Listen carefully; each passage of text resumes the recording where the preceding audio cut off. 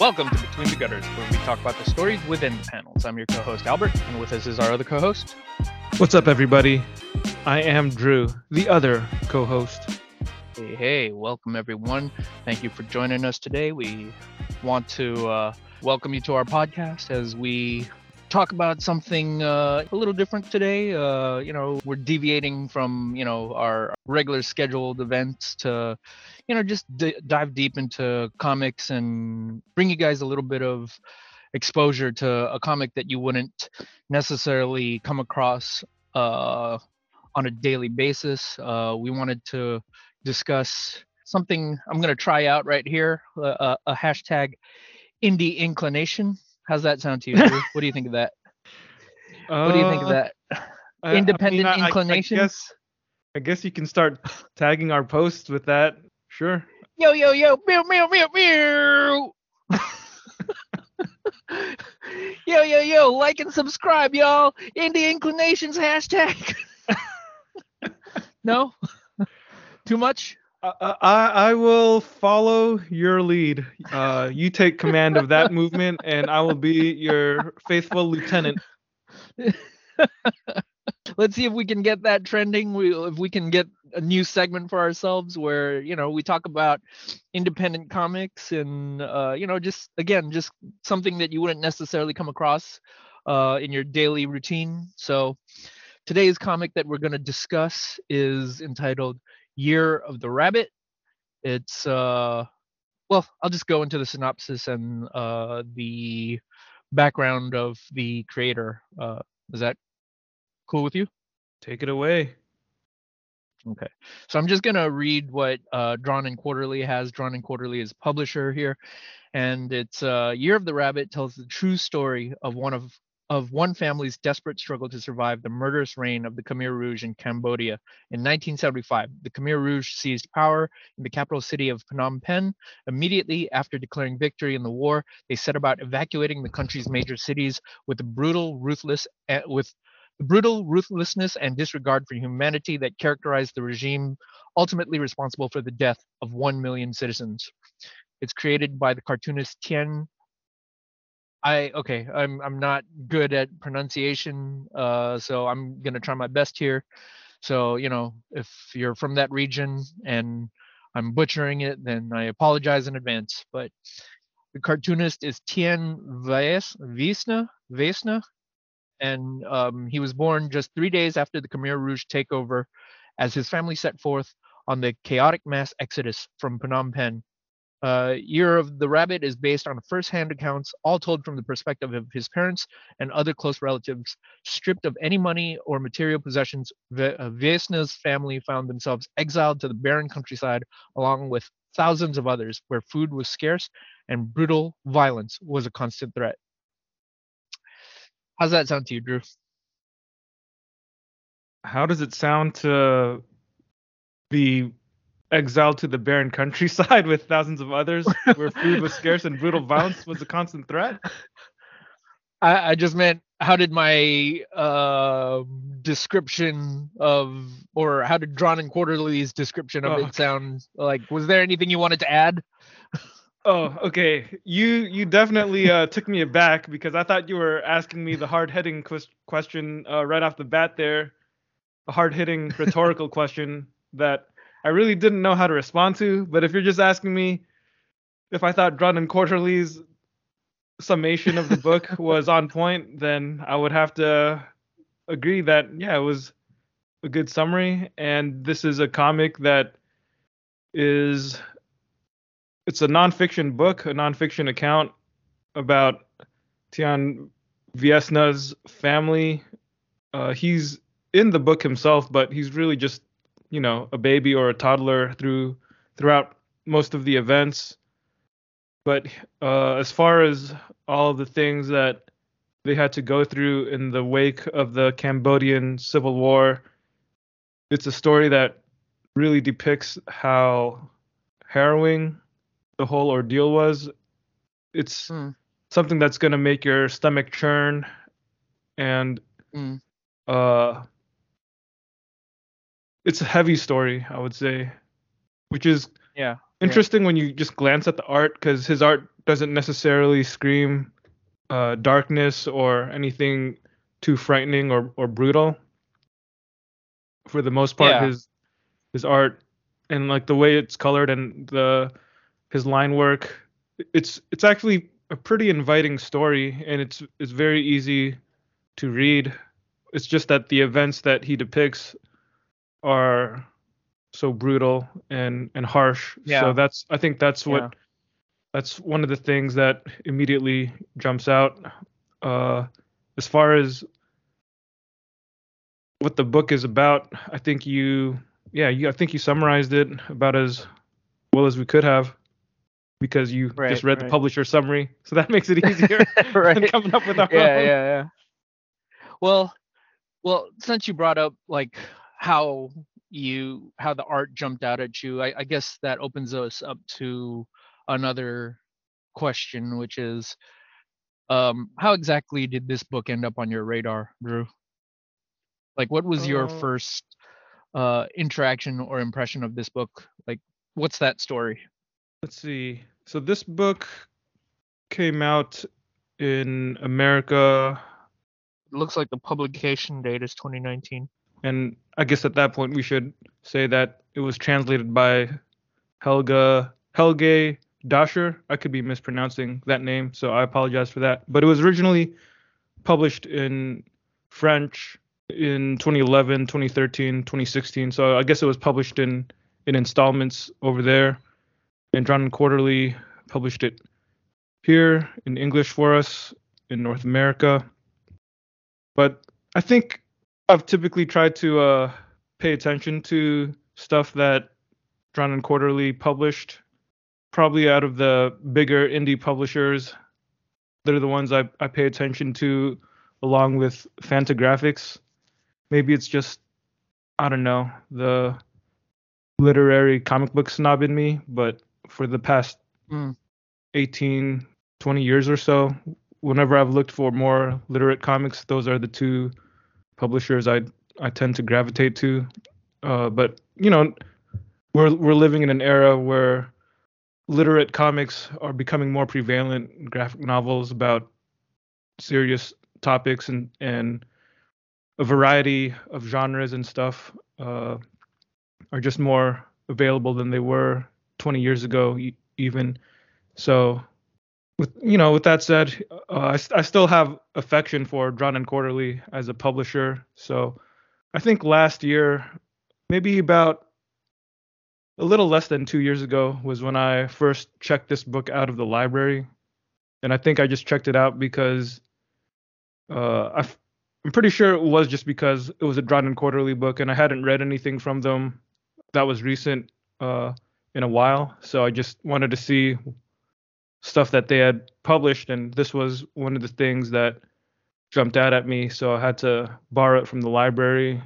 I reread it for this podcast episode, but enough time had passed in between my readings of it that reading it this time around still felt kind of fresh, you know? Wait, did you say it'd been about a year ago since you read it? Maybe less than 2 years ago. Oh, wow. Okay. Huh. Yeah. Yeah, All I right. remember I remember I thought it was way more recent than that. no, I Interesting. remember where I was when I was reading it because it was when I was taking the bus to work, and I remember reading it over a couple days on the bus. Nice. Yeah. I don't find taking the bus to be a particularly enjoyable experience, but I will say that one of the things I do miss about taking the bus is it gives me time to catch up on my reading. So that is definitely, assuming that you're in a good place and you have a good seat and you're, comfortable and not being harassed by a crazy.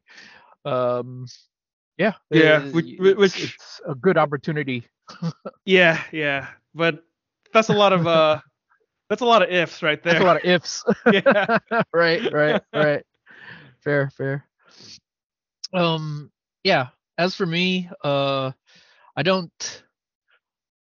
My story is a little different than yours in that I'm not quite as I don't take quite as much initiative as you do when it comes to like seeking out new comics. I think I just I consider myself a Forrest Gump of sorts in that I just kind of drift through life and, whatever should cross my path. If it just happens to catch my interest just as I happen to be there, then it was meant to be, and it's a happy coincidence, right?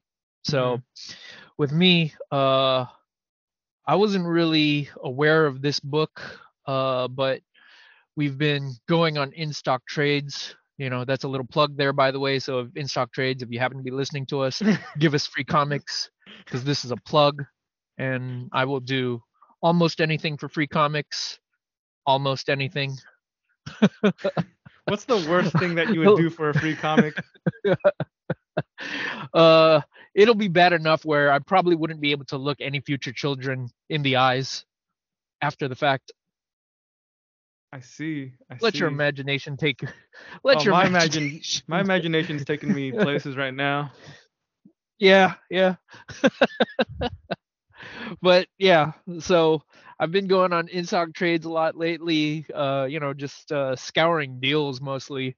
And this was something that caught my eye just because of the art, like you said. It's not it's definitely got its own unique style. It's kind of simple, kind of cartoony, but it's a style that appeals to me, and it was enough that it caught my attention. And reading through it, you know finding out that it was this biographical comic about a real historical event. I'm a sucker for those kinds of comics, like Yeah. I don't think, outside of the capes and costumes and super powered people's stories. I'm a big history buff. I'd say that's probably one of my other interests outside of comics. So whenever you get the opportunity to get exposure to a story that gives you a perspective on a real historical occurrence, um, that's something that I welcome. And yeah, so I saw this on sale, you know, for a pretty hefty discount in stock trades, and I was buying up books, and I needed something to get me over that free shipping threshold, and I decided, you know what, this I know it doesn't necessarily paint this in the best light that I'm basically saying that I just got it because I needed something to get me free shipping, but hey, it was, like I said, it's a happy coincidence. Sometimes there are blessings in your life that you're not aware of, and I'm just happy that I found it. So Yeah. so yeah, I picked up a copy of the book, and on top of that, I do remember seeing you post something on Instagram about it. So I think the combination of my pre-existing interest in it and the fact that you had already mentioned something about it, those two things just solidified my resolve to check it out and read it. And having read it now, I'm glad that I read it. It's definitely a book worth reading. Yeah. Um, Yeah. yeah. So unless you have anything else to add, I was going to ask, like, are you familiar at all with any of the historical occurrences that surrounded this book? Like, what was your pre-existing knowledge prior to reading this book about the subject matter, Drew? Man, honestly, pretty minimal knowledge. I mean, of Yeah. course, I had heard of the Khmer Rouge and I knew about Pol Pot and the genocide, but I didn't really know too much, uh, too many details or anything. It's not really something that I remember studying with any depth in school, whether in high school or Yeah. in college Yeah. at all. It's more of like a footnote, I guess, unfortunately. So reading this book did motivate me at least to look up the events on Wikipedia and at least do like some cursory reading. I mean, there's still a lot to read even just on Wikipedia about Yeah. all this stuff. Yeah. And to be honest, I'd probably be more interested in reading a historical book about it than reading a bunch of Wikipedia entries. Yeah. Yeah. But That's fair. yeah, I think to be honest, yeah, this is the thing that has given me the most exposure and illuminated me to those historical events. What about you? Mm. Well, I wanted to address something that you said first.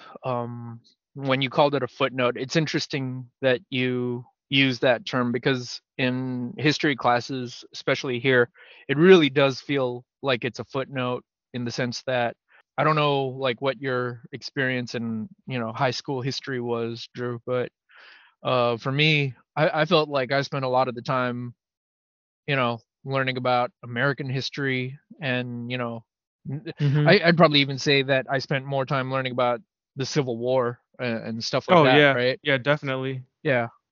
But in terms of like And Vietnam, when it comes to world history, it goes up to yeah, a certain point, right? Like you learn a lot about European history and you learn yeah, about yeah.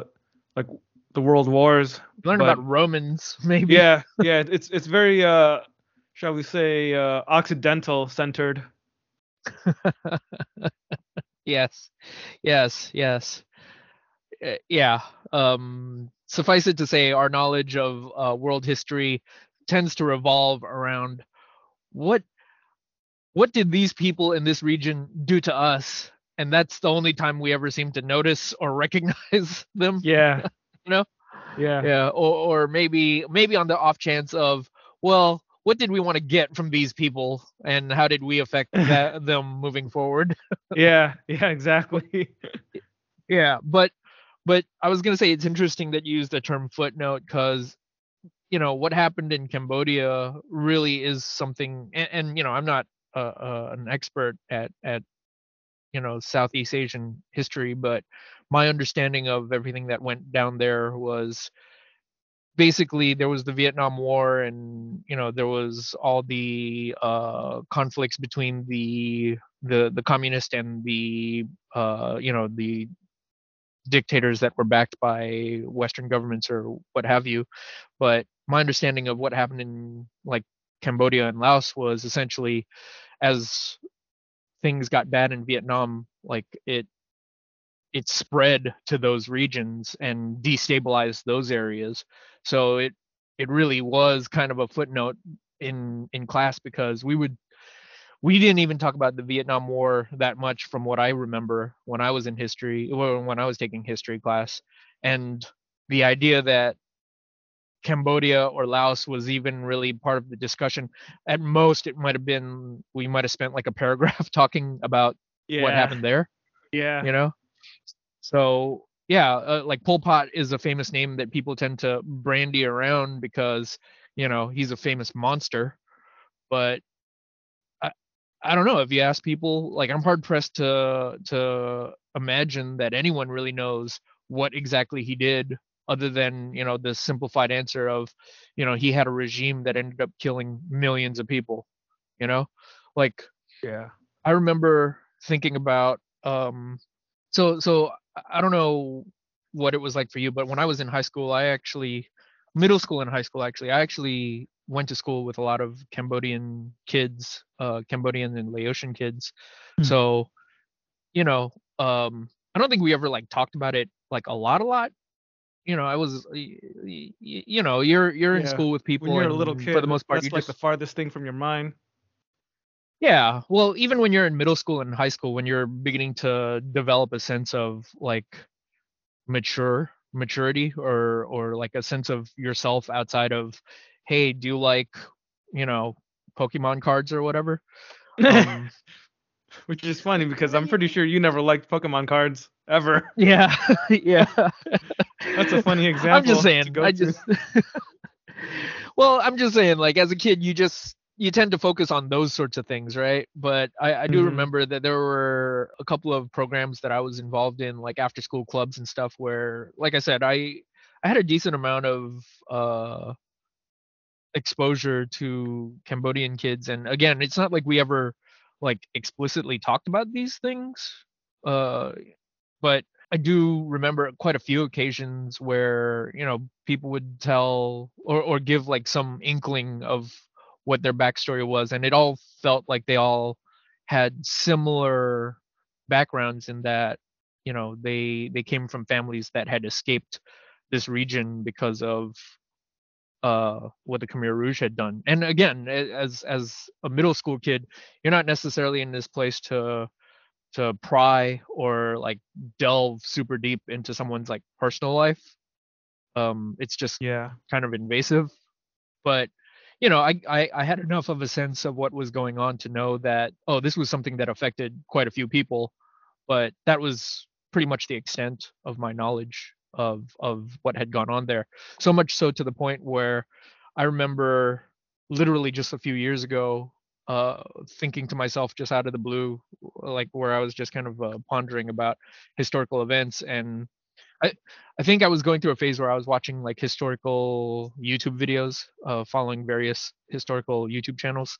Yeah. And I think the thought occurred to me where I was thinking about, what happened in Cambodia. And I was like, wait, how did this end? How did, Pol Pot fall? How did, the Khmer Rouge come to an end? Like, yeah, like it literally was a couple of years ago. Like up to that point, I hadn't considered it or thought about it.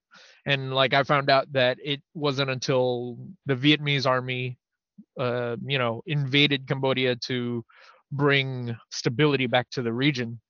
Right. So, and when I read that came as a shock to me. I was, again, when we're in history class, we learned that our extent of our knowledge of the Vietnam War is we were in there for about a decade, then we pulled out because we lost, and that's it.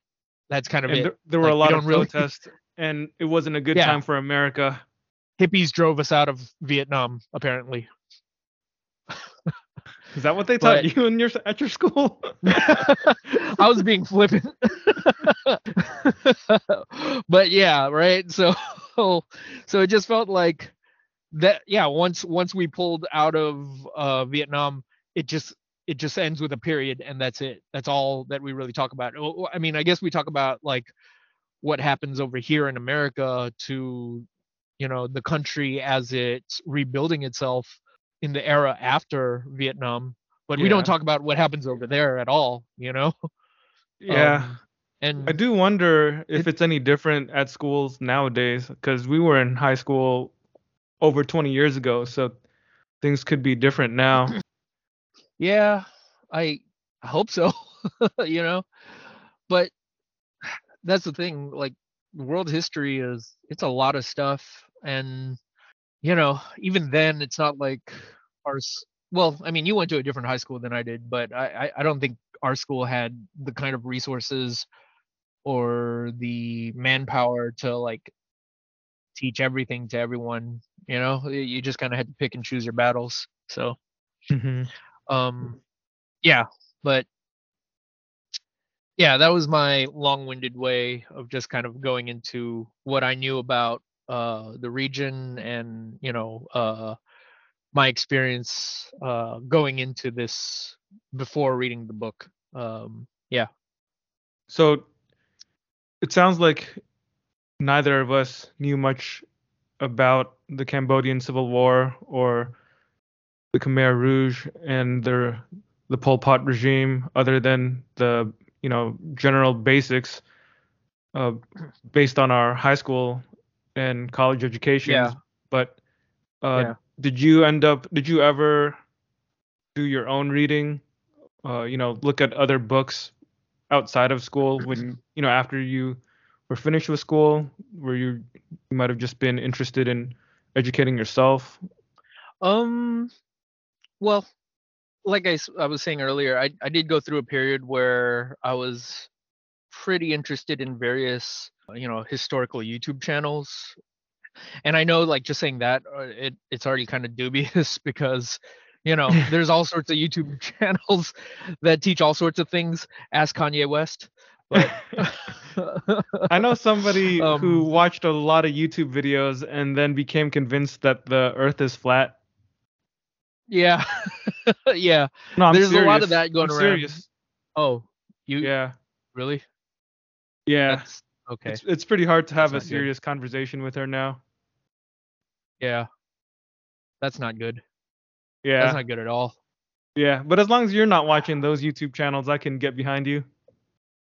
Yeah, and I was gonna say like I try to vet what I'm watching. I do I do try to be critical to an extent to whatever I'm taking in because again like YouTube, as much as there are reputable channels that do their due diligence, there are just as many channels. I'd even say there are more channels that don't do that same level of put that same level of effort into vetting whatever information they put out there. So at the end of the day, it's really on us to take responsibility for the information we consume and to not take it on face value. So um yeah, I do try to expose myself to different aspects of history, just based on the various YouTube channels that I follow, and then I back it up by, to whatever degree that I can, I try to reconcile things to the best of my ability so that I get the clearest image of what's being represented. Um, Yeah, that yeah, I makes don't know. sense. How about you? Like, have you I guess dug in any deeper into the subject since reading this? Admittedly, I have not. I think Yeah. I I think I would need to do some research on as to what are some good books to read about Cambodia Yeah. in this period of time. Because I guess compared to most people, I probably don't watch as much YouTube as the average bear. And Mm, mm. uh, as far as books go, sometimes I'll go through periods where I just like read a ton of stuff, and then sometimes I'll go through periods where I'm just reading a bunch of comics. And I Yeah. think right now, or at least like in the past year and a half or so, I've definitely been in a period where I've mainly just been reading a bunch of comics. I should read more prose Yeah. just Yeah. to exercise my mind. And there's obviously a wider breadth of historical books within prose. So Yeah. yeah, I don't know. I just haven't gotten around to it, but at the very least, I can say that Year the Rabbit was an elucidating book Yeah. because I felt like It's it gave me more information through exactly. following this Exactly. family's story than everything that I had from high school history classes. Exactly. Exactly. I would say that it's, if anything, it acts as a gateway drug into the subject. And, Yeah, exactly. maybe that's not the best comparison or best way to frame it, but yeah, like it's the thing that opens up our eyes to this bit of history that we were pretty oblivious to prior to reading it. Yeah, um yeah. I was We gonna say, we like, I we guess might in still be addition to, ignorant, but we're a little less ignorant than we were before. yeah, yeah, and I think the thing about our ignorance is we're self-aware and humble about what we don't know, whereas Did you just boast about as being humble? well, no, it's an admission. Like, Okay, okay. I'd like So to think, if it's a I, fact, then it's not boasting. You're just yeah, humble. exactly. You're just If humble. I if if I had said I'm the most humblest person that has ever humbled ever, ain't no other humble like me, then that would have been boasting. Okay, okay. But if you just say it as a matter of fact that, yeah, we're humble, Yeah, then okay, okay. yeah. All right. Well, I meant that in the sense that we can admit that there are things that we don't know. Yeah, I'm just You know, busting your balls. so yeah. I wanted to go back to that before I forgot what I was gonna say, and we just ended on a note of, yeah, I'm humble. What you gonna do about it? You know another person more humble than me? I don't think so. But yeah, um, yeah, I would like to think that there are things that we don't know, and we can admit that we don't know it, and we're open to enlightening ourselves to the subject. Whereas I don't feel that there are too many people that have that. Um, I was gonna say, and this might be the easy way out for me outside of like YouTube, but I don't know. I guess I could try to look up like documentaries on the subject. I feel like there's got to be a Yeah. lot of documentaries that cover that entire era, and and again, maybe that's not quite the same as reading a prose book. It might just be the easy way out for me certainly, but yeah, I like I feel like we're in the era of documentaries where, well, we might be even a little past that era. There was that period of time where every every streaming service had to have its own documentary about something, and like people were just gobbling that stuff up. But Mm-hmm. yeah, yeah. Yeah, we'd have to Anyways, look up what's out there and what's recommended by people that we can trust and respect. absolutely. Like I feel like compared to YouTube, at least documentaries go through the work of vetting their information. Um, eh, well, not to say that YouTube channels don't, but again, with YouTube, anyone can put anything up. Whereas with a documentary that is produced and put out there, there's a higher likelihood that they put more resources into making it accurate.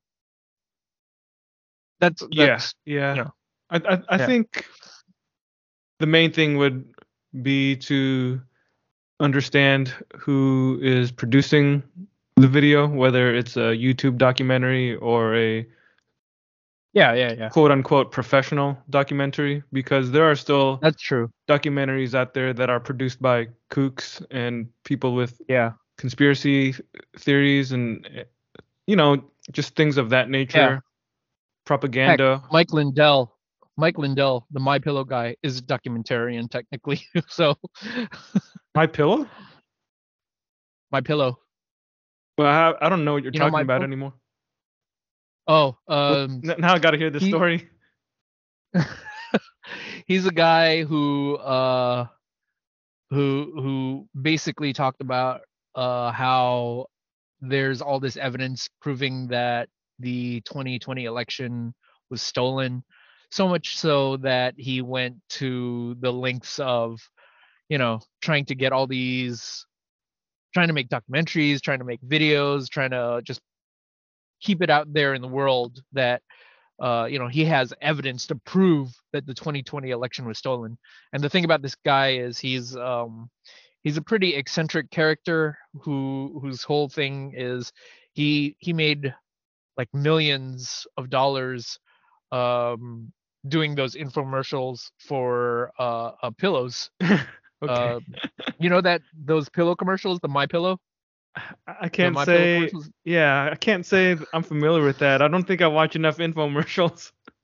Okay, well, see, even just my description of it just sounds absurd. It's pretty There's a absurd. guy, there's a guy out there who made a fortune selling these crappy pillows, and then he decided to use that money to create a documentary and a television network that was completely dedicated to proving that the 2020 election was fraud. It just sounds like a fever dream. Yeah, yeah. It sounds like a fever Yeah. dream and it sounds like a waste of money. Yeah, but it's not my money, so I guess I'm content to watch this guy be crazy on online on TV. I don't know. Yeah. So, anyways, you want to talk about the book? Yeah, we should talk about Year of the Rabbit. Yeah, let's how do you want to do this? Do you want to just go into just what our impression of the book is before we break it down, or do you want to just break it down and then discuss it as we go? Mm, I can talk a little bit about my impressions of it. I mean, it's similar to what I mentioned earlier, but Yeah. the thing that jumps out the most to me in this story is that it's very harrowing. It's just this really desperate story about survival after the Khmer Rouge takes power. Tien Viesna's family is forced to relocate, and what he does in the comic is it opens up with the big family tree. So you see all these people that he was related to, and not everybody in the family tree survives the next few years. The main characters that the story follows would be his mom and dad, and from there, I guess I'd say they sort of function as our point of view characters. And the Hmm. author himself does appear in the story, but he's just a baby or he's a toddler throughout the events. And I know that he did a lot of interviews with his family members. Some of them didn't necessarily want to talk about and relive those events, but I guess he was able to talk with enough of them to put together this story. And it's, yeah, it's harrowing because number one, it's a real thing. It's a story about real people who lived through a really horrible and brutal time. Uh, they lived through a genocide, and you kind of see the conditions of the people who were helpless in the power of the Khmer Rouge.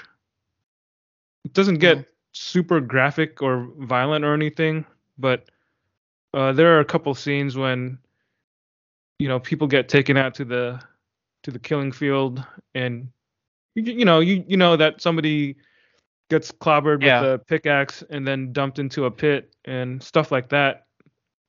And it's just the kind of uh, world that these people are thrust into because they had to. I think his family is well, his father is a doctor, so like all the professional people and I guess distinguished members of society essentially They were got moved. purged. Yeah, they got purged and moved out into the rural areas because the Cambodian government that took power was trying to turn it into this agrarian socialist society. So Yeah. people who didn't fit They their believed mold, that people. Yeah.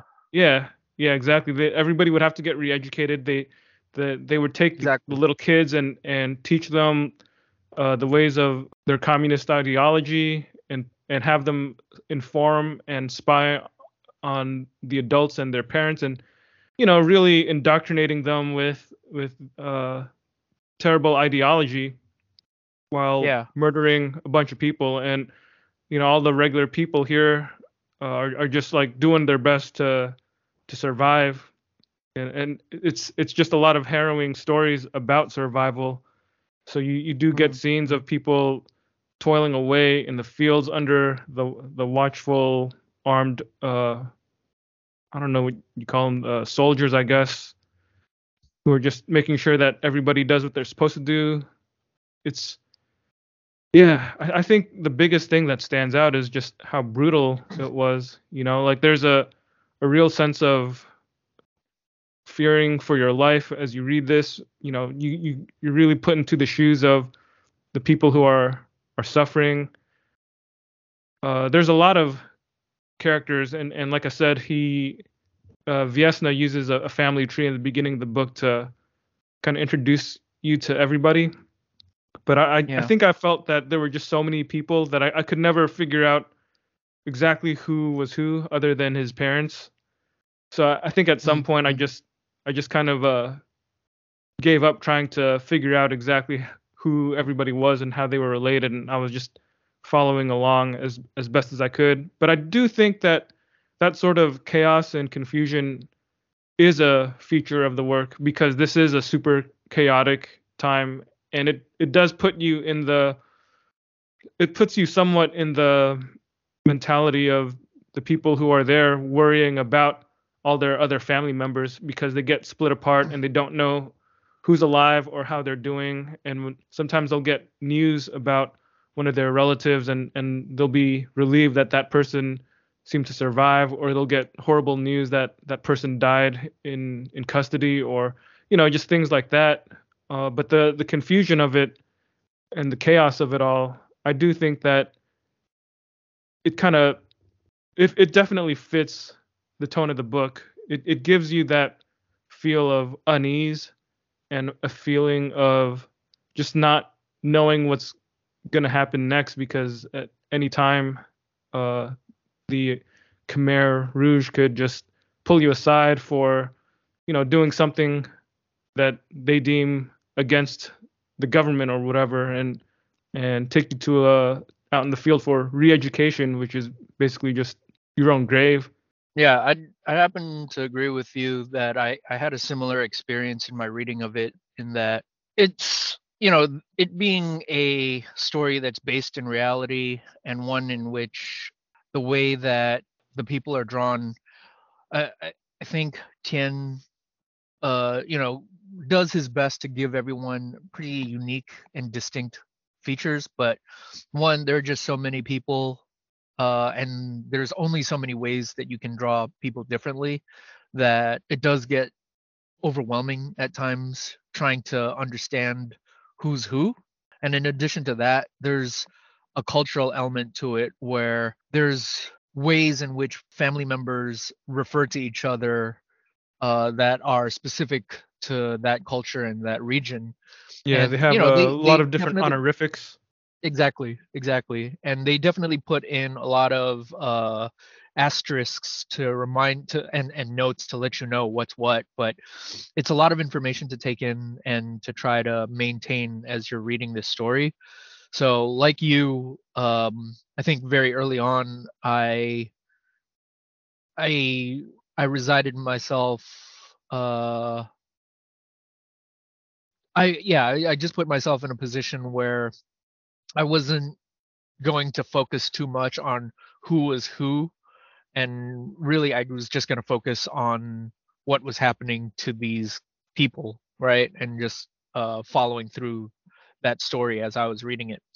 And you're right. I don't know if it was intended or not, but the the chaos of it all does add to the sense that there is a real sense of chaos in this crazy period of time, right?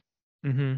The other thought that I had was, and again, I don't know if this was something that was intentional or not, but one of the things that was one of the things that was a signifier for this regime, and a lot of these communist regimes, is the idea of removing that sense of individuality, because in order for the state to have control, there needs to be this sense of uniformity, so much so that the Khmer Rouge, everyone was dressed in the same way.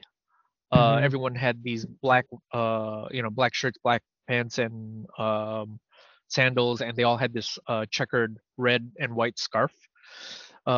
So by having, and they even introduced, it's like this 1984 Orwellian exercise where they even introduced, again, I don't know if this was like a cultural something that existed in the Cambodian culture before um, the Khmer Rouge took over, or if it was something that was introduced as a part of the communist takeover. And it might be an instance where both these things were introduced and they just kind of clashed or combined to make it more confusing. But it felt like I think there was this effort for them to again restructure society in a way where um, there were sections in the book where they talked about how they wanted to draw focus, like you were talking about with the children. They wanted to indoctrinate these children by drawing focus away from the conventional family structure and focusing more on the children as as wards of, well, not wards, but the children as They're basically um, indoctrinated at a young age by the Khmer Rouge to develop their revolutionary spirit, so that as they get exactly. older, they will be, They look to, yeah, loyal servants of Angkar. the state. Yeah. Yeah, right. And we see it time and time again where Ankar gets popped up as just this, it's almost like Big Brother, where it's just this giant, nameless, faceless entity that they're constantly talking about. And it's it's almost like this deity that we don't even really have an idea of what it is, but we just know that we're supposed to do what it says, right? Yeah, So yeah. I guess it's the so embodiment of their ideology. yeah, exactly. So it really does feel like the fact, and again, I don't know if this was something that Tien purposely put in there, but the fact that all of these people begin to blend together and it gets confusing as us for a reader to figure out who's who, like I could envision, um I could envision an attempt by Tien to integrate this aspect of uniformity amongst people that's being kind of forced on them, so much so to the point where again the individuals begin to lose any sense of individuality, and they begin to blend into this giant monolithic, um, you know uniform entity, right? Hmm. So yeah, I thought that was uh an interesting observation to make of the book. Eh, again, like I don't really know too much about like what it was like living in a communist state, but for them to put this into the book and present it to us, it does give us an idea of, one, like you said, the sense of chaos that existed, but two, also this sense that the traditional communities that were existing are being um, overtaken by the state, by the party, right? And Yeah, what it's like for everyone to have this sense of unity forced on them. So yeah, yeah. like Like I from think that about, perspective, it was pretty interesting. yeah, and I think in terms of speaking to what you were saying about removing or eradicating the traditional idea of family and community and reshaping it into the party. There's a scene in on page 159 where a Khmer Rouge teacher is teaching this group of kids, and there's a picture of a simple stick figure drawing of a family on a blackboard where you have a mom and dad holding hands with their kids, and then Mm-hmm. the the kid, to demonstrate what is a real family, goes up to the board, crosses out the mom and the dad, and then erases the part where the dad is holding the kid's hand, and then the teacher says, "We are all one family. Ankar will protect us. It's not up to you. It's not up to your parents to tell you what to do." So Yeah, it's yeah, just like a day in the life of indoctrinating these kids with that kind of uh, ideology. Like yeah, even later on in the story, you get these scenes of little kids informing on their parents, or maybe not necessarily their parents, yeah, but spying on other adults. There's even a moment where I guess one of the fathers in the work camp disciplined his son, and then one of the Khmer Rouge soldiers makes him get down on his knees and apologize to his son. Like it's yeah. just What totally happened was, backwards. yeah, what happened was his son was supposed to bring him like food, and instead of bringing him the food, his son ended up eating the food. And food being so scarce, his dad got pissed at him and told him off, and he ended up going to the cadres or whoever was in charge and basically snitched on his own dad. And as a result, because the state is gonna take it out on him, they forced him to apologize on the spot to his own kid. And you're right, it's totally messed up. Yeah. um it does remind me of stuff that happened in communist China, like during the Great Purges. Like it, I do have a little more familiarity with that history, but during things like the Great Leap Forward, um, and this is something that we saw in Year of the Rabbit as well, where you were talking about how a lot of the professionals in the old society, people that were like doctors and lawyers, educated people basically, were Yeah. taken to the countryside. But there were scenes where those people were considered regressives because they were taught Western ways, Western knowledge, and instead of being taken into the society to rebuild the new society, they were seen as a threat because it was believed that they were infected with Western ideology and there was nothing that they could offer to this new society they were building. And instead of using them, they were just taken away, disappeared, basically taken away in the middle of the night or taken off, with the Yeah. promise of good jobs or whatever. And instead they were murdered Yeah. and were buried in mass graves. And that was something that happened in China too, where like when the Great Leap Forward happened, what they did was they basically said that you know all of these old professionals had old thinking that was getting in the way of these new ideas for a better society. So what they would do is they would take all these old people, doctors and learned professionals and scholars, and they would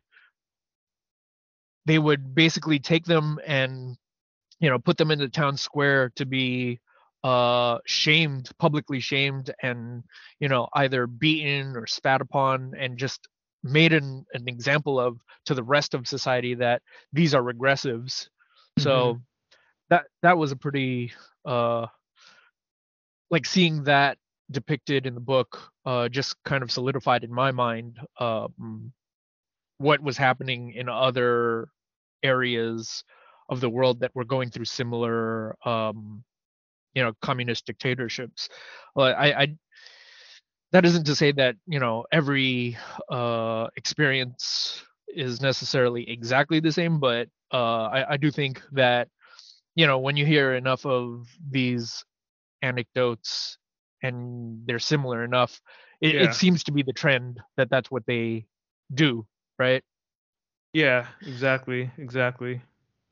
A lot of Yeah. that socialist and communist ideology sounds appealing on the surface, but in practice, it's always led to a lot of death and suffering. Yeah, yeah. And I wanted to go back to like, well, I wanted to go into this a little bit. I wanted to talk about the art. And one of the things I did appreciate about the book is the chapter breaks. And I thought those were really interesting because with every chapter break, it gives you some kind of diagram that either details like a map of the region with what's going on, or a diagram showing you what something like what the day in a life of of one of these I don't even know what they're called. Are they farmers or like, I yeah, guess I don't they're know, like but conscripted farmers or yeah, like I don't know what the official term for is, but yeah. what a day in their life is like, and it basically details like 15 hours of work, and then you get rice gruel, and then you spend 2 hours in these meetings where you either report on each other or you report on yourself, and where you're talking about communist ideology, things like that, and it's a lot of pretty interesting added information that I really did appreciate, that they included these things in the book. um It's like his version of there Hickman's data pages. Kind of, right? Like Yeah. it's simplified, but it's a good touch. It's like I'm looking at one on page 170, and this is one that it says Ankar. It shows Ankar as this giant all-seeing eye, It and looks like then beneath it, Shumagorath. yeah, yeah, and then beneath it shows basically all of the It's an structure org of the chart. government and the party. Yeah, it's an org chart exactly, and it shows like what what families look like in this in their new utopian perfect society. And yeah, it's just details like this that help to make it more It, digestible, yeah, it or gives it makes you it. a better understanding of the wider context because the story is actually pretty personal as we follow Tian Viesna's parents. So getting this added context helps us see the wider situation and additional context into the ideology that they were being fed and the, Yeah, like you said, schedules and practical things like maps and diagrams so that you have a sense of place. yeah. There was one other diagram that I thinking back that I did enjoy, which was, and I forget what page it's on, but it was basically a list of things that would get you in trouble in Page or 220. get you pulled aside, right? So it Page was like, oh, 220. if you It's have a lighter, how to look like an how to look like a hidden enemy of Ankar. So like one of the things yeah, is hesitate when asked about the past, or second, yeah, appear elegant or distinguished, or if you yeah. display Or if you ignorance about know rural any work. foreign words, yeah, Yeah, not yeah. having calluses, things like that. Um, the one that I was thinking of was actually one where, again, it's a different page actually, but it was like it was a detailed list of things that you could have on you, right? So if you have, I forget exactly what's on it, but one of the ones that jumped out at me was if Are you you have a thinking of page lighter, that 188? maybe, but if Personal you have belongings. like no, no, no, it's a different page. I'd have to look for it, but it was saying things like, oh, if you have a lighter, then it's almost like a symbol of Western decadence that you have it, which I thought was pretty interesting. I think things like nice clothes were another example. Uh, oh wait, I think it's 110. To avoid trouble with the Khmer Rouge, avoid carrying the following: Oh, firearms, military canteen, photos, watch, ID, diploma, eyeglasses. Like, eyeglasses, how are you supposed to see, dude? radio. Yeah, military uniform from the former regime, passport, lighter, books. It says something that books is on that list. Yeah, This idea that, oh, if you're books are evil. well read, if you're educated, yeah, because that's always a good sign for a society. Yeah. Yeah. Uh, yeah, but it's there's a whole bunch of stuff like that in the chapter breaks that I really did appreciate. Yeah, those are pretty Yeah. uh enlightening bits of information. Yeah. I got a question for you, Drew. Yeah. So I talked about it a little bit, but what did you think of the art? Like, how would you describe it? And like, what? How would you describe its effectiveness or lack thereof in storytelling? I think his art is easy to read. It's very easy to follow. One of the things that jumps out the most to me is his penchant for backgrounds and scenery. Like if he were drawing any other kind of story, a lot of this scenery would be almost pastoral. Mm, Like mm, there's actually like a good amount of natural beauty in the land itself. It's just that the things that people are doing are what makes it awful. But in terms of just yeah. depicting the landscapes and the backgrounds, it does make it look. He does make Cambodia look very appealing, and I think his backgrounds just do so much in terms of making you feel like you're in this place that just deserves better, you know? Yeah, that's a tragically sad way to put it, but it's accurate. You know, like if this had been a travel log or something like that, it it's the kind of place where people might consider it like a tropical paradise or something like that, you know, Yeah, under exactly. different circumstances, under different conditions. But because of the way that things ended, because of how they treat each other, it just ended up becoming a place that was just, for the better lack of a word, hell on earth. Yeah. Um, and Yeah. and it's like you said, a lot of the art doesn't necessarily depict the violence in an overwhelming, grotesque way. Well, it's obvious that cruelty exists there and that there's pain and suffering, but I still think it's effective without having to show you everything in all of its, you know, uh, uh, audacious grotesque Exactly. grotesqueness. It's a Yeah. great example of how some restraint goes a long way because it, Mm. in some sense, by not depicting the full brunt of the violence and or the gore, really, you know, just the really disturbing stuff, keeping that kind of off screen for the most part and leaving it to our imaginations, it's enough. You know, it's already Yeah. chilling enough. The book is already chilling. The book already gives you a sense of feeling the desperation of Yeah. the people.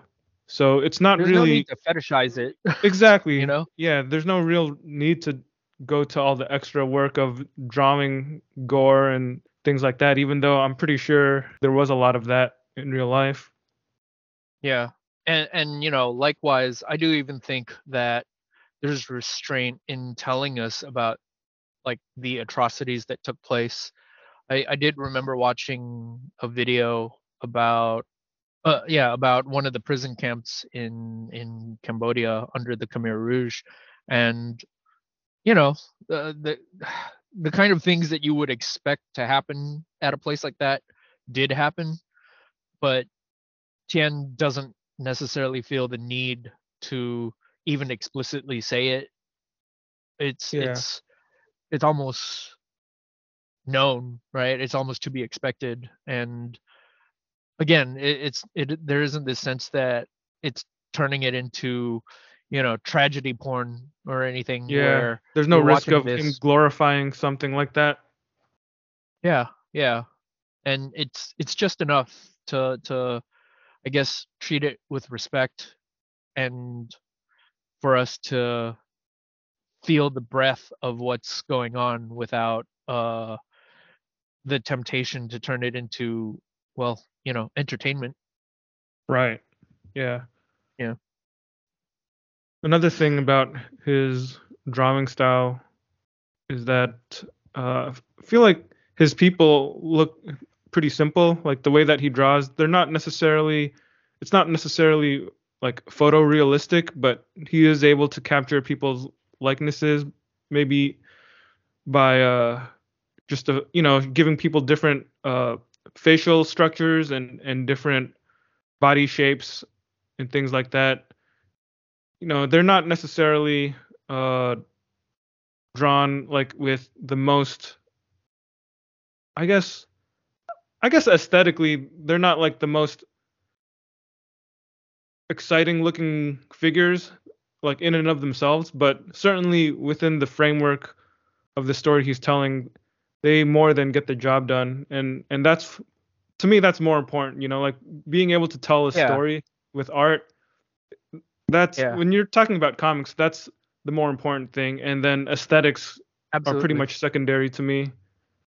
Like Yeah. it doesn't have to Yeah. look like a poster or something, or you know, like a Jim Lee drawing where Yeah. everyone's super idealized or whatever. You know, this this isn't that kind of drawing style, but his drawing is really clear in terms of its layouts and his compositions and his storytelling.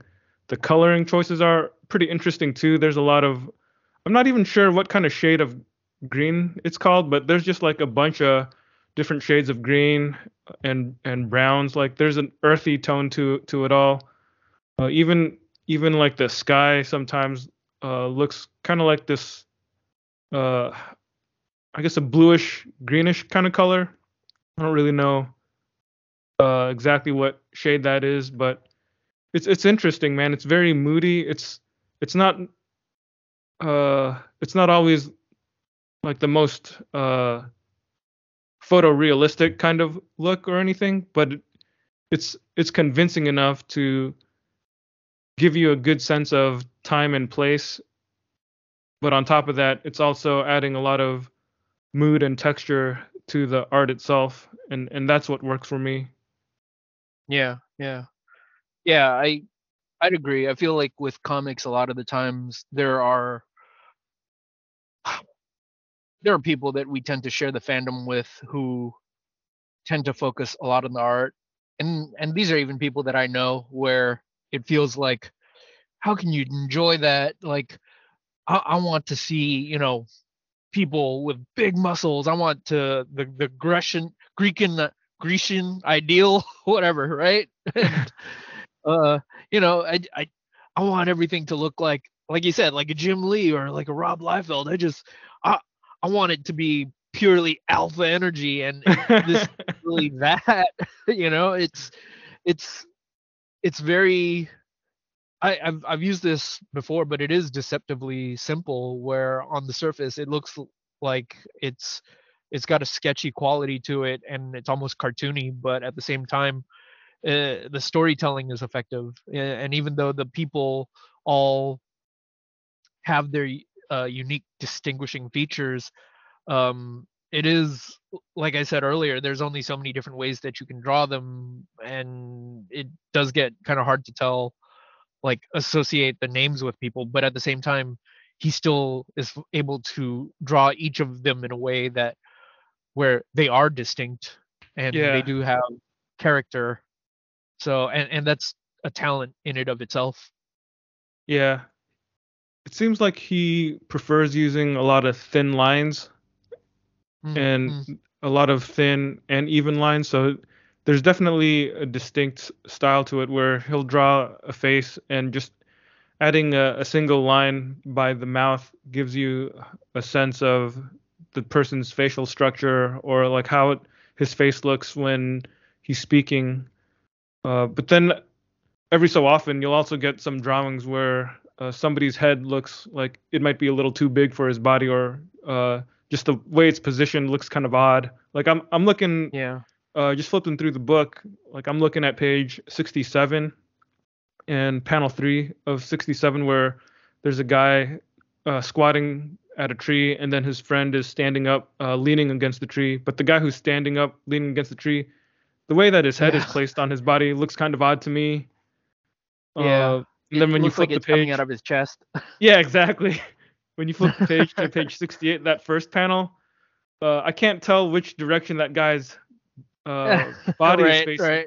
The guy who's saying, "I don't Yeah. know my car," but Yeah. those are little things where I think I only really notice them because I'm looking at the comic, trying to figure out the craft of it. But if I'm just reading it and absorbing the story, it's not really gonna bother me that much. But I'm sure, like any other artist, I'm sure that he'll look at his work and think that there are drawings that he could do better now. I don't know if Yeah. I'm not saying that he thinks that about those specific panels I pointed out, but I'm just saying that you know art is something that just that's just how it is, man. Like time is the Yeah. enemy of art, right? Like the closer that you get to finishing your art, the more compromised it becomes. And I've heard Yeah. Yeah. artists say that, so that's just how it is. But for the most part, his drawings Yeah. are pretty great, especially when he decides to do a lot of cross hatching and shading, like during some of the night Mm-hmm. scenes, or even looking at the details on the huts.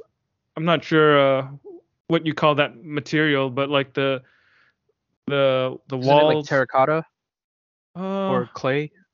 no, Or not well, clay, but like look for oh, example okay, on okay, okay. at page 103, like those buildings where they're Okay. living. Like in the second panel and third panel on page 103, like the sides of those huts, right? Just the Okay. shading Okay. on those is pretty detailed. Or Yeah.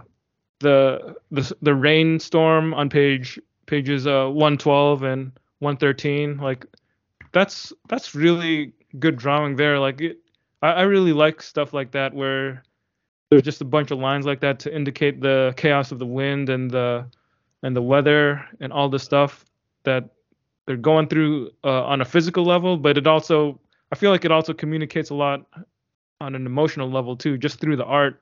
And it's a scene where there's not too much dialogue, but I feel like through the facial expressions of the characters, their posture, and just the way that he draws and colors the clothes as they get muddy and wet, it communicates a whole lot, you know. It's really well done. Yeah. Yeah. Yeah. And to what you were saying about the imperfections of his art, like again, I've got friends that'll probably complain about those things, but I do think that the aspirational nature of his work, the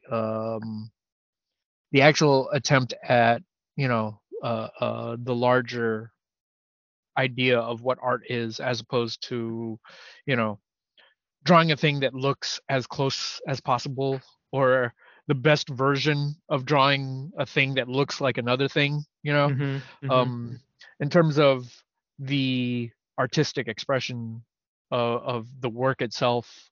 Like, I value that more than accuracy of whatever they're drawing, right? Yeah, I agree. Like, I i agree. i don't I don't think I like I was looking at those same images that you were describing, and it's not, yeah, it's not perfect, but when you look at it in the context of the work as a whole, like, I don't think that those few pages or scenes, or however many there are, like, I don't think that it drags down the overall value of the work, because once you finish reading it, um what it has to say and what it's communicating and what it's about is far it means far more to me than a cover by Jim Lee where, the Justice League are flying out at you, and isn't that cool, you know? Right, right. So, yeah, I hate my friends. I hate my friends sometimes. Uh You think your friends will listen anyways, to this episode? I don't know. There's a chance.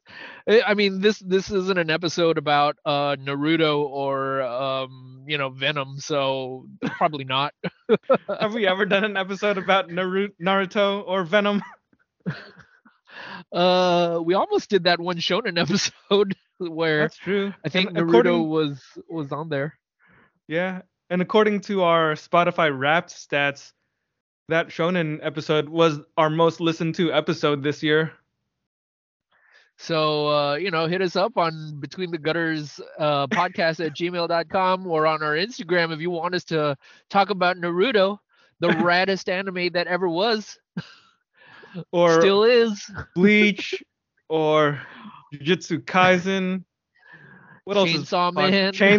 Well, we did cover Chainsaw Man. Yeah. My Hero Academia. What else? You name it. You name whatever commonplace drivel is out there, and we can talk about it.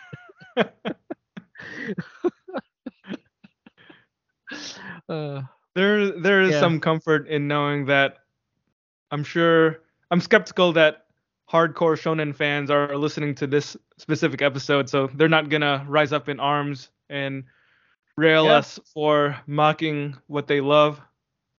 We watched a trailer for an anime today where all these girls had big wobbledy boobies, bobbledy boobs, and I don't know why I brought that up, other than it just made me laugh inside. But but I have a feeling that is the kind of material that would get more likes than something like this, which has substantially more artistic merit.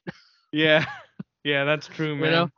if we put that up there, if we did an Instagram post where we showed that trailer and we said, hey guys, we're gonna talk about this anime where this dude's in a harem and which girl's he gonna end up with, there's a chance we'll get way more likes and views on that episode than we would on a comic that discusses the tragedy of the Khmer Rouge. Yeah, yeah. I hate people. So you graduated from just hating your friends to hating all people in general. I'm constantly evolving, Drew. You're like a Pokemon. Yeah, there we go. You want to talk about any of the themes and concepts that you saw, coming up within the series or in the comic? I'd say the theme that jumped out to me the most was the theme of survival. Well, I guess it's a couple of themes. It's not just survival, but also family and community. I think those are the biggest ideas in the story, the biggest themes, and that's the thing that those are the things that kind of I was able to grasp onto, and that's Yeah, what carried me through this harrowing journey.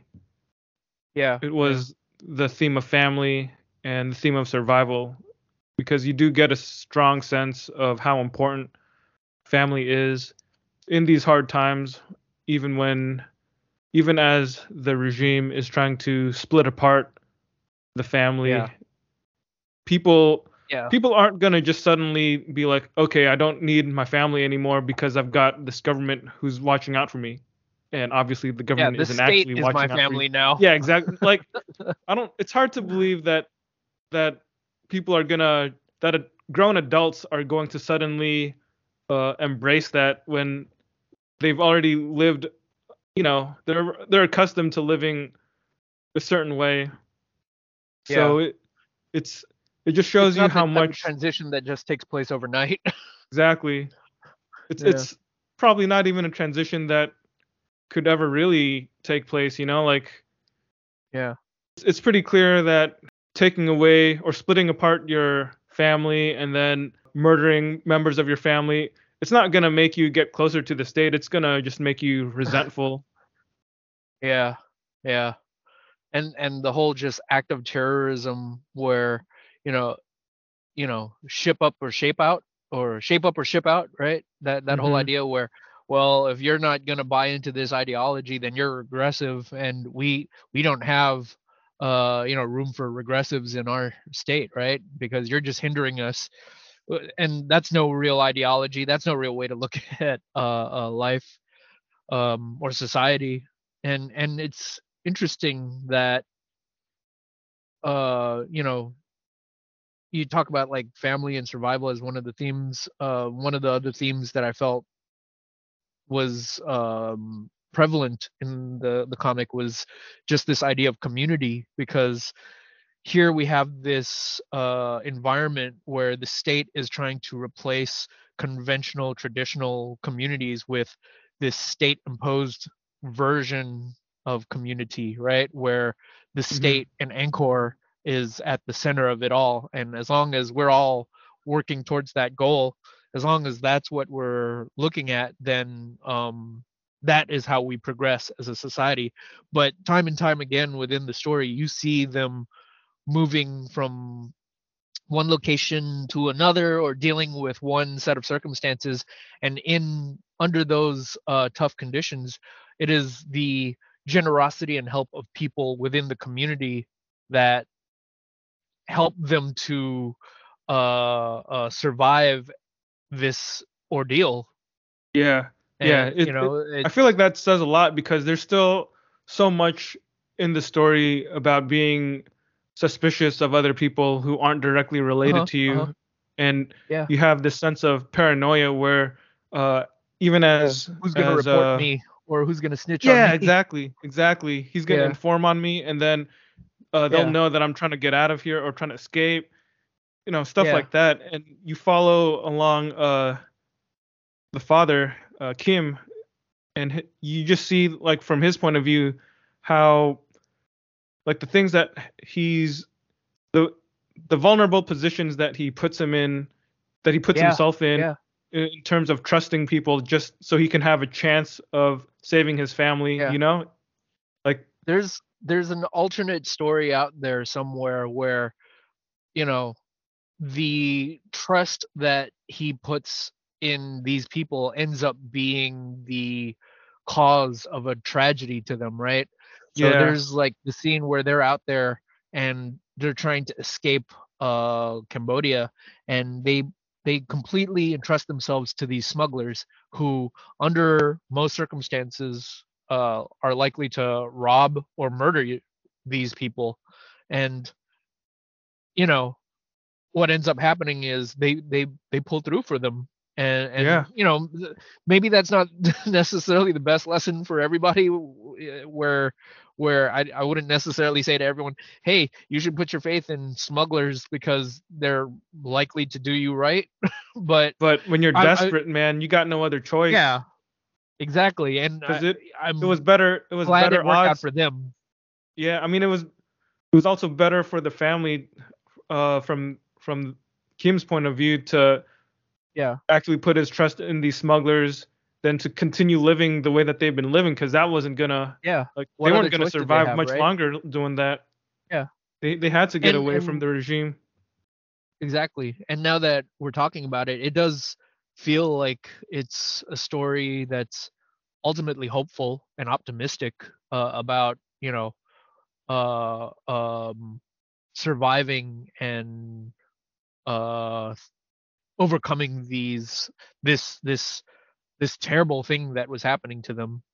So so yeah, yeah. I do think that I think we're accustomed to these sort of tragic stories, and it's not that there wasn't any tragedy in this story. There obviously was, um but it was good to see a story where, you know, it's not always about just how ugly humanity is or the cruelty in all of humanity, and something that reminds us that under these conditions there is like some under dire times and desperate times, there are people that do help you and that can help you when you need it the most.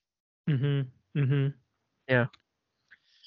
Yeah, Um. there's even the ending. There's like a little epilogue at the very end of it, that covers 1980 and beyond. So uh, it's essentially a couple of scenes of the author, talking with his family and kind of giving a little bit of context to how he got some of these histories and what some of the family members are up to in the present day.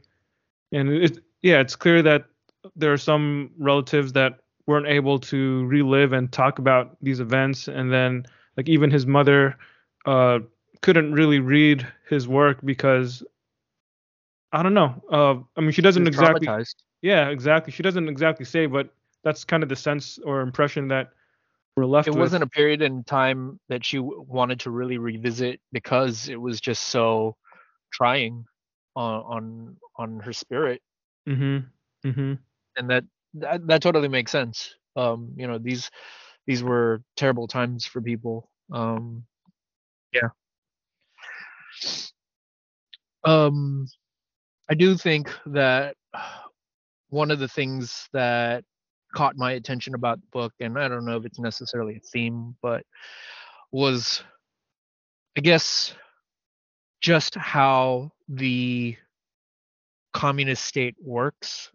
Just kind of the day to day goings on and living conditions and mindsets of people within this communist dictatorship, and just an examination of what their lives were like, it being such a foreign experience to me. um, those were those were interesting anecdotes for me to consume, just to give me an idea of what these people went through, um, just in terms of their daily work routines, in terms of the kinds of tribulations that they had to face on a regular basis. So that was something that jumped Mm-hmm. out to me as a subject of this book.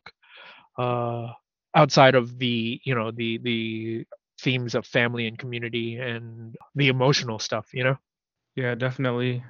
I think as an overall piece of work, there's something notable about it in terms of how it's able to take this major event in world history, the genocide, but he tells this really personalized type of story about his family, and it's in a way it's almost like a slice of life story about his family, except the slice of life that they had to live through was one of the most brutal things that anyone could ever imagine. But there's just so much time that you spend with them, especially with his parents in the story, seeing their daily activities and getting into their heads a bit, learning about how cruel and evil the regime was. Like you really get the sense of time and place. The story is really effective in terms of helping you build empathy, I think. And I think that's why a comic like this is important, and I think it's why people should read stuff like this, because it's the kind of thing that will help you understand the suffering that some people had to undergo and the things that they survived. It's like if everybody um just learned more about these kind of It's things, more aware, more aware of then it. maybe they could be more compassionate to one another. Exactly. Yeah, Yeah, that's exactly what I was going for. yeah. No, that makes sense. I totally agree with that.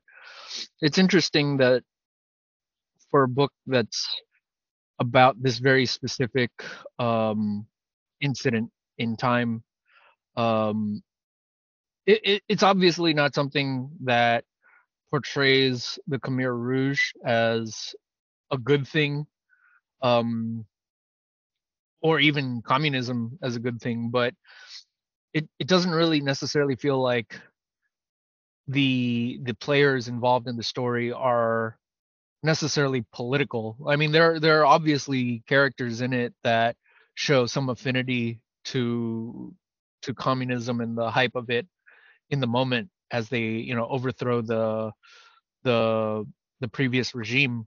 But overall, you get the sense that the characters are all just kind of apolitical entities who are just trying to survive and live their lives, Mhm. and Mhm. it's not something that explicitly goes out and says rah rah rah communism's bad and this other thing is good or whatever, right? It's and I do think it's an interesting take. It's an interesting way to present this story.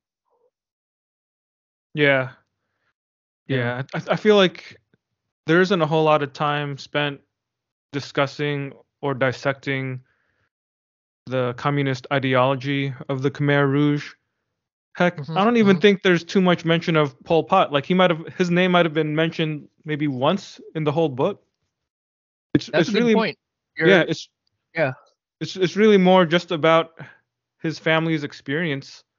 But all Yeah. this other historical stuff is the backdrop, and I think as a reader, we should just educate ourselves as to the Yeah. details of those things.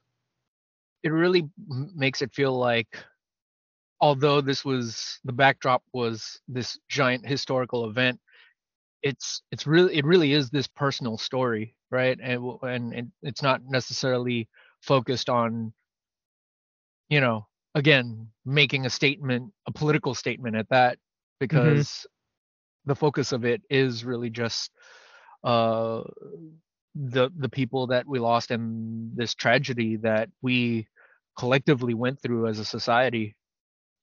Yeah. Yeah. Do You got you any other? I was Oh, going to go ahead. ask if you know why this book's title is Year of the Rabbit? Is it just because 1975 is the year of the rabbit? That's a good question. Now, like, I guess I was so engrossed in the reading of it that it didn't dawn on me to ask that. I guess that makes sense. I mean, if that was the year that kicked off this Yeah. whole entire thing, Yeah, I had to look it it was a up, pretty but yeah, monumental event. yeah, Yeah. 1975 was the year of the rabbit. Hmm. That's the only reason I can think of as to why it's the title. I'm not sure if Yeah. there's any deeper symbolic meaning to it. That's something that I'd probably have to dive deeper into in terms of just like mythology and symbology or something like that. But it's definitely an interesting question that you proposed. I'd have Mhm. to I'd have to ponder that further. Mhm. Mhm. Yeah. You got anything else in terms of themes? Not really. I think those themes of family and survival were the two ones that really jumped out to me and probably will leave the most lasting resonance.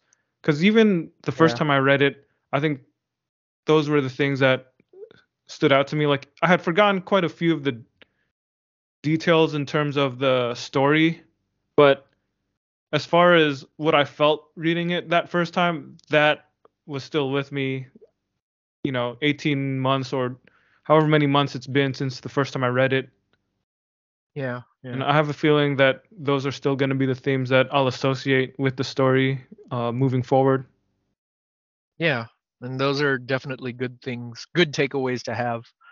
Um, we should be so fortunate to read any comics that leave us with that sensation to ponder when we're done. So yeah, I definitely feel the same about it. Did you have your final word on Year of the Rabbit? Yeah, without restating everything that we've gone through, I guess in summation, I just say that it's a powerful, deeply personal story from the author Tien uh, Venetia, and I highly recommend it. And it's like you said earlier, it's the kind of work that makes you contemplate, just empathy, and probably helps you to be more empathetic towards people as a whole, just understanding, what it means to deal with tragedy and what it means to rely on a community, you know. Mhm. So Mhm. and so it's a good book. It's a great book, and I gladly recommend it. Yeah. Yeah. Yeah. Definitely a great piece of work, something that deserves wider recognition and should be read, if if Yeah. only for its educational purposes. But I do think that it's something that will resonate emotionally and engage a person's Yeah. heart. Like it's a biographical kind of story, but it's very artistically rendered, and I think it's the kind of story that will impact a person who has an open mind.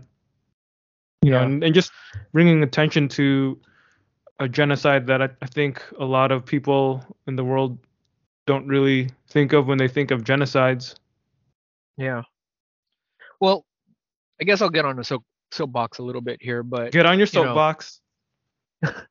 uh, I do think that I I do think that there are people in different parts of the country who look at a lot of refugees that come over, and they view them with like suspicion or derision, and without any of the real historical context behind everything, right? And there's always, especially during the time of the Vietnam War, when and I guess now in the post Iraq era, we're seeing that with Iraqis too, where we went into that country, destabilized it, whether we were right or wrong in going into these countries to do whatever we were going to do, like the fact of the matter is there were people that um, chose to ally with us and relied on us, and when we left those countries, um, you Mm-hmm. know, they knew that being left there would be a death sentence for them. So, we as a government did our best to take refugees in, to take people out of there, because they'd be viewed as collaborators otherwise, right? And it's the least that we can do for these people. And when these people come over here, again, without that context, or maybe either by accident or by design, there are people that don't want to consider these things because they just don't want, you know people that don't look like them in their neighborhood or whatever.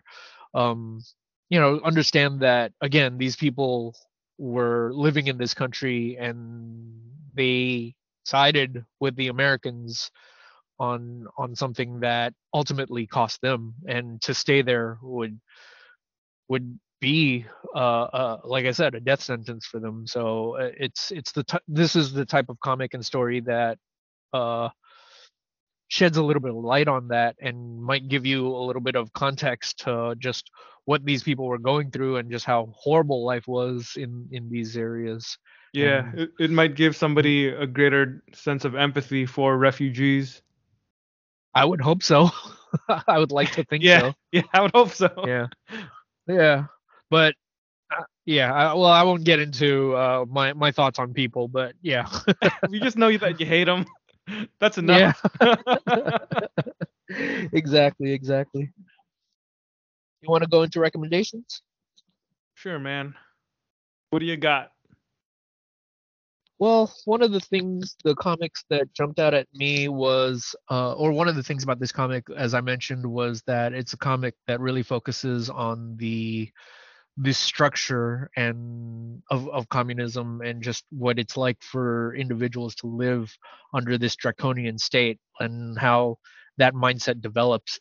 So it made me think of a book called Pyongyang: A Journey in North Korea by Guy DeLeslie.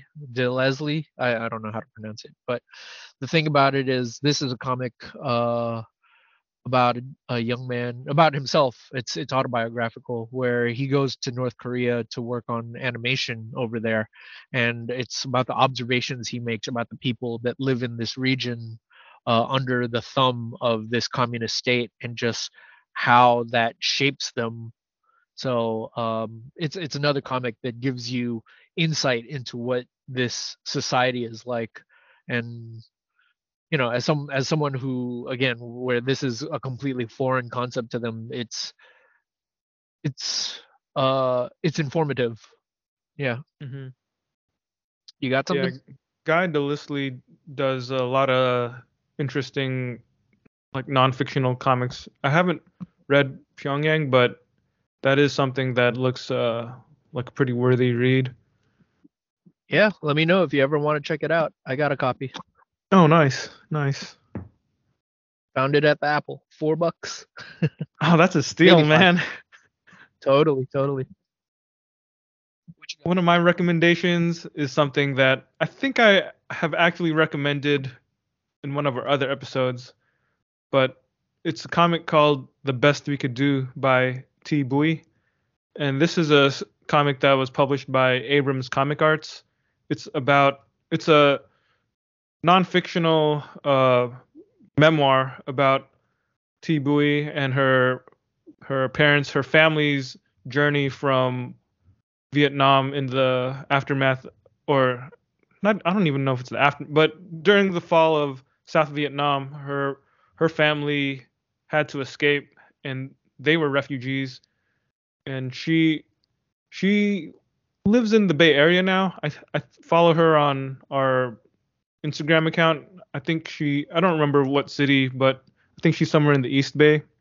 Mm. But so she's someone who's local as well, and her comic is it was actually a San Francisco library featured book at some point a few years ago. I don't remember Yeah. like what the official title was, but I'm pretty I think sure it that's was how One I City, One Book.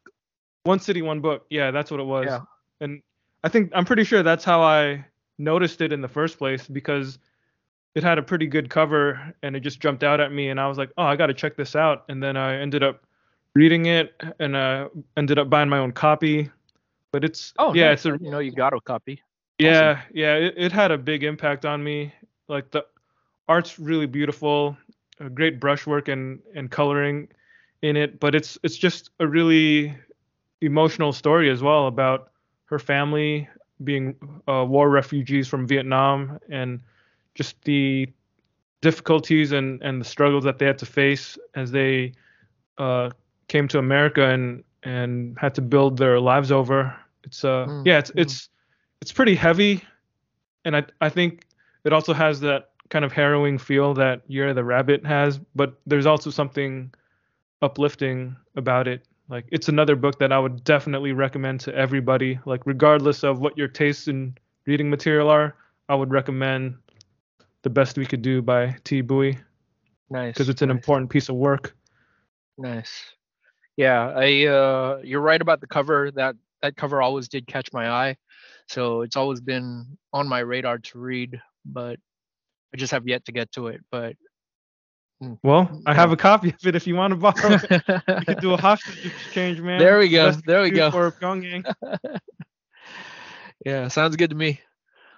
The next book that I'd recommend is this is something that I believe we've mentioned on the podcast. Well, we definitely talked about it before. I believe we did an episode on it, but I don't mind recommending it again because it is a good book, and it's They Called Us Enemy by George Takei, Justin Eisinger, Stephen Scott, and Harmony Becker, and it's another autobiographical comic based on the life of George Takei, or Takei. I don't know what his preferred pronunciation is, but I think it's um, Decay. okay, I George think. Takei, and it's just about his family as they deal with World War II and what it was like as a little boy going into an internment camp, and just his life within the confines of this camp, and moving forward into ultimately into his adult years. But it's just a telling of these events that were pivotal to shaping his life, and I do think it's another uh comic that does a good job of just informing us and about this moment in history and putting a personal touch to it so that we as readers can identify with it more and understand better what was going on at the time. And yeah, it's definitely uh if you're into Year of the Rabbit, then I think that as a work, it strikes similar chords. Yeah, I did read that one too. I borrowed that from the library at some point when it came out, and I was pretty impressed by it. Yeah, yeah. My last recommendation is another Drawn and Quarterly book, and the title is Grass, and it's a Korean comic by Kim Suk Gendry Kim. She's she does this story about uh I guess I would say it's about the life story of a Korean girl who survived sexual slavery for the Japanese army during World War II, which is a pretty heavy subject. Also, it's very harrowing. It's very brutal. It's depicted in a way that doesn't really pull any punches, and it's super scary. It's super heartbreaking. Uh, but again, it's a book with a really powerful anti-war message, covering a topic that is very controversial in certain parts of the world. Like, because I think I'm pretty sure Japan has certain. I don't think they've apologized or acknowledged that they've Yeah. done that about those Korean sexual slaves. So Whenever it comes up, um, like they tend to get pretty defensive about the topic. yeah, yeah, Yeah, it's one of those situations.